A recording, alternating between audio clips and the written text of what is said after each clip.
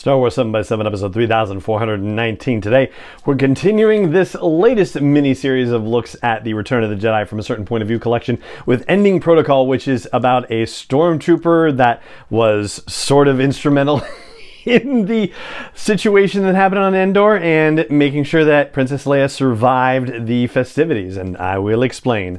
Punch it!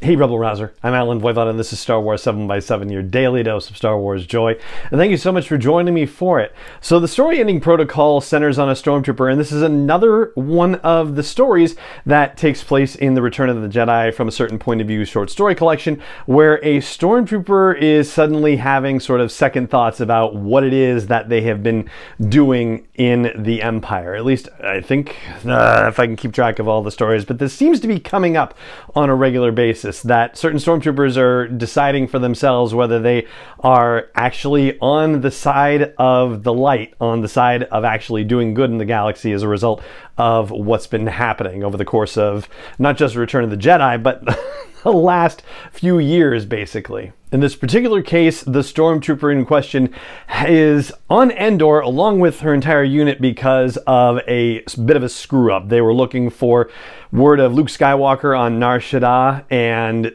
also Han and Princess Leia, I guess, for that matter. And unfortunately, because of a misplayed interrogation situation, this officer Riz for short, or this stormtrooper Riz for short, got her blaster stolen and her commanding officer was shot. And so, yeah, they were all just reassigned. It was one of those things where nobody necessarily blames her for it happening, but everybody blames her for it happening, and everybody has to then deal with Endor and the Ewoks, and the Ewoks giving the troopers the creeps, which is always fun to read about. But the thrust of the story is the fact that Riz has reached the point where she thinks that maybe she's not on the side of the angels anymore. And the part of the story that takes place during the events of Return of the Jedi happens basically right after the rebels have been captured, and then the Ewoks let loose on everybody and the rebels have escaped. But these two stormtroopers, Gur, G-I-R, and Riz, R-I-Z, as their nicknames for, their full trooper identity handles, whatever. Anyway, they are on patrol, and then they hear all heck breaking loose, and they beat feet back to the bunker, and they witness Han and Leia trying to hotwire the doors to the bunker. And we find out that Gur is the one who shoots Princess Leia in the arm in Return of the Jedi, but it's only in the arm because Riz has a moment of just, something basically, and kicks Gur in the leg, and it throws off Gur's shot. So it hits Leia in the shoulder instead of hitting her as a kill shot, basically. But Gur doesn't seem to notice.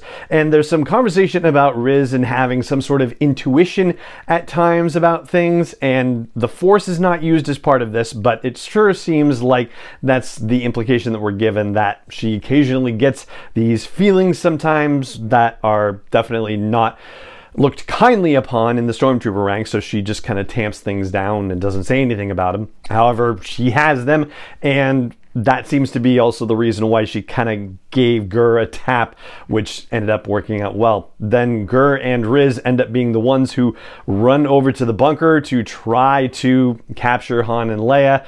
Leia shoots Gur, and Riz just kind of falls over, basically, knocks herself out, that's just how it happens, then wakes up. And if you haven't figured out by now, we're in spoiler territory for this, so yeah. Anyway, so Riz wakes up, here's where all the partying has happened, and goes to turn herself in and has a face-to-face meeting with Princess Leia in the midst of all of this. And it really just makes me feel like, gosh, I want more Han and Leia and Luke novels. I want more storytelling with our main trilogy characters. We've gotten a little bit of it here and there, but actually it's been pretty much in comics for the most part. And then, of course, Luke showing up in The Mandalorian and the Book of Boba Fett. But yeah, I do want more of Leia and Han, and Princess and the Scoundrel was certainly a great step in the right direction about that. But yeah, still want more. Anyway, I like the story ending protocol. It's an interesting little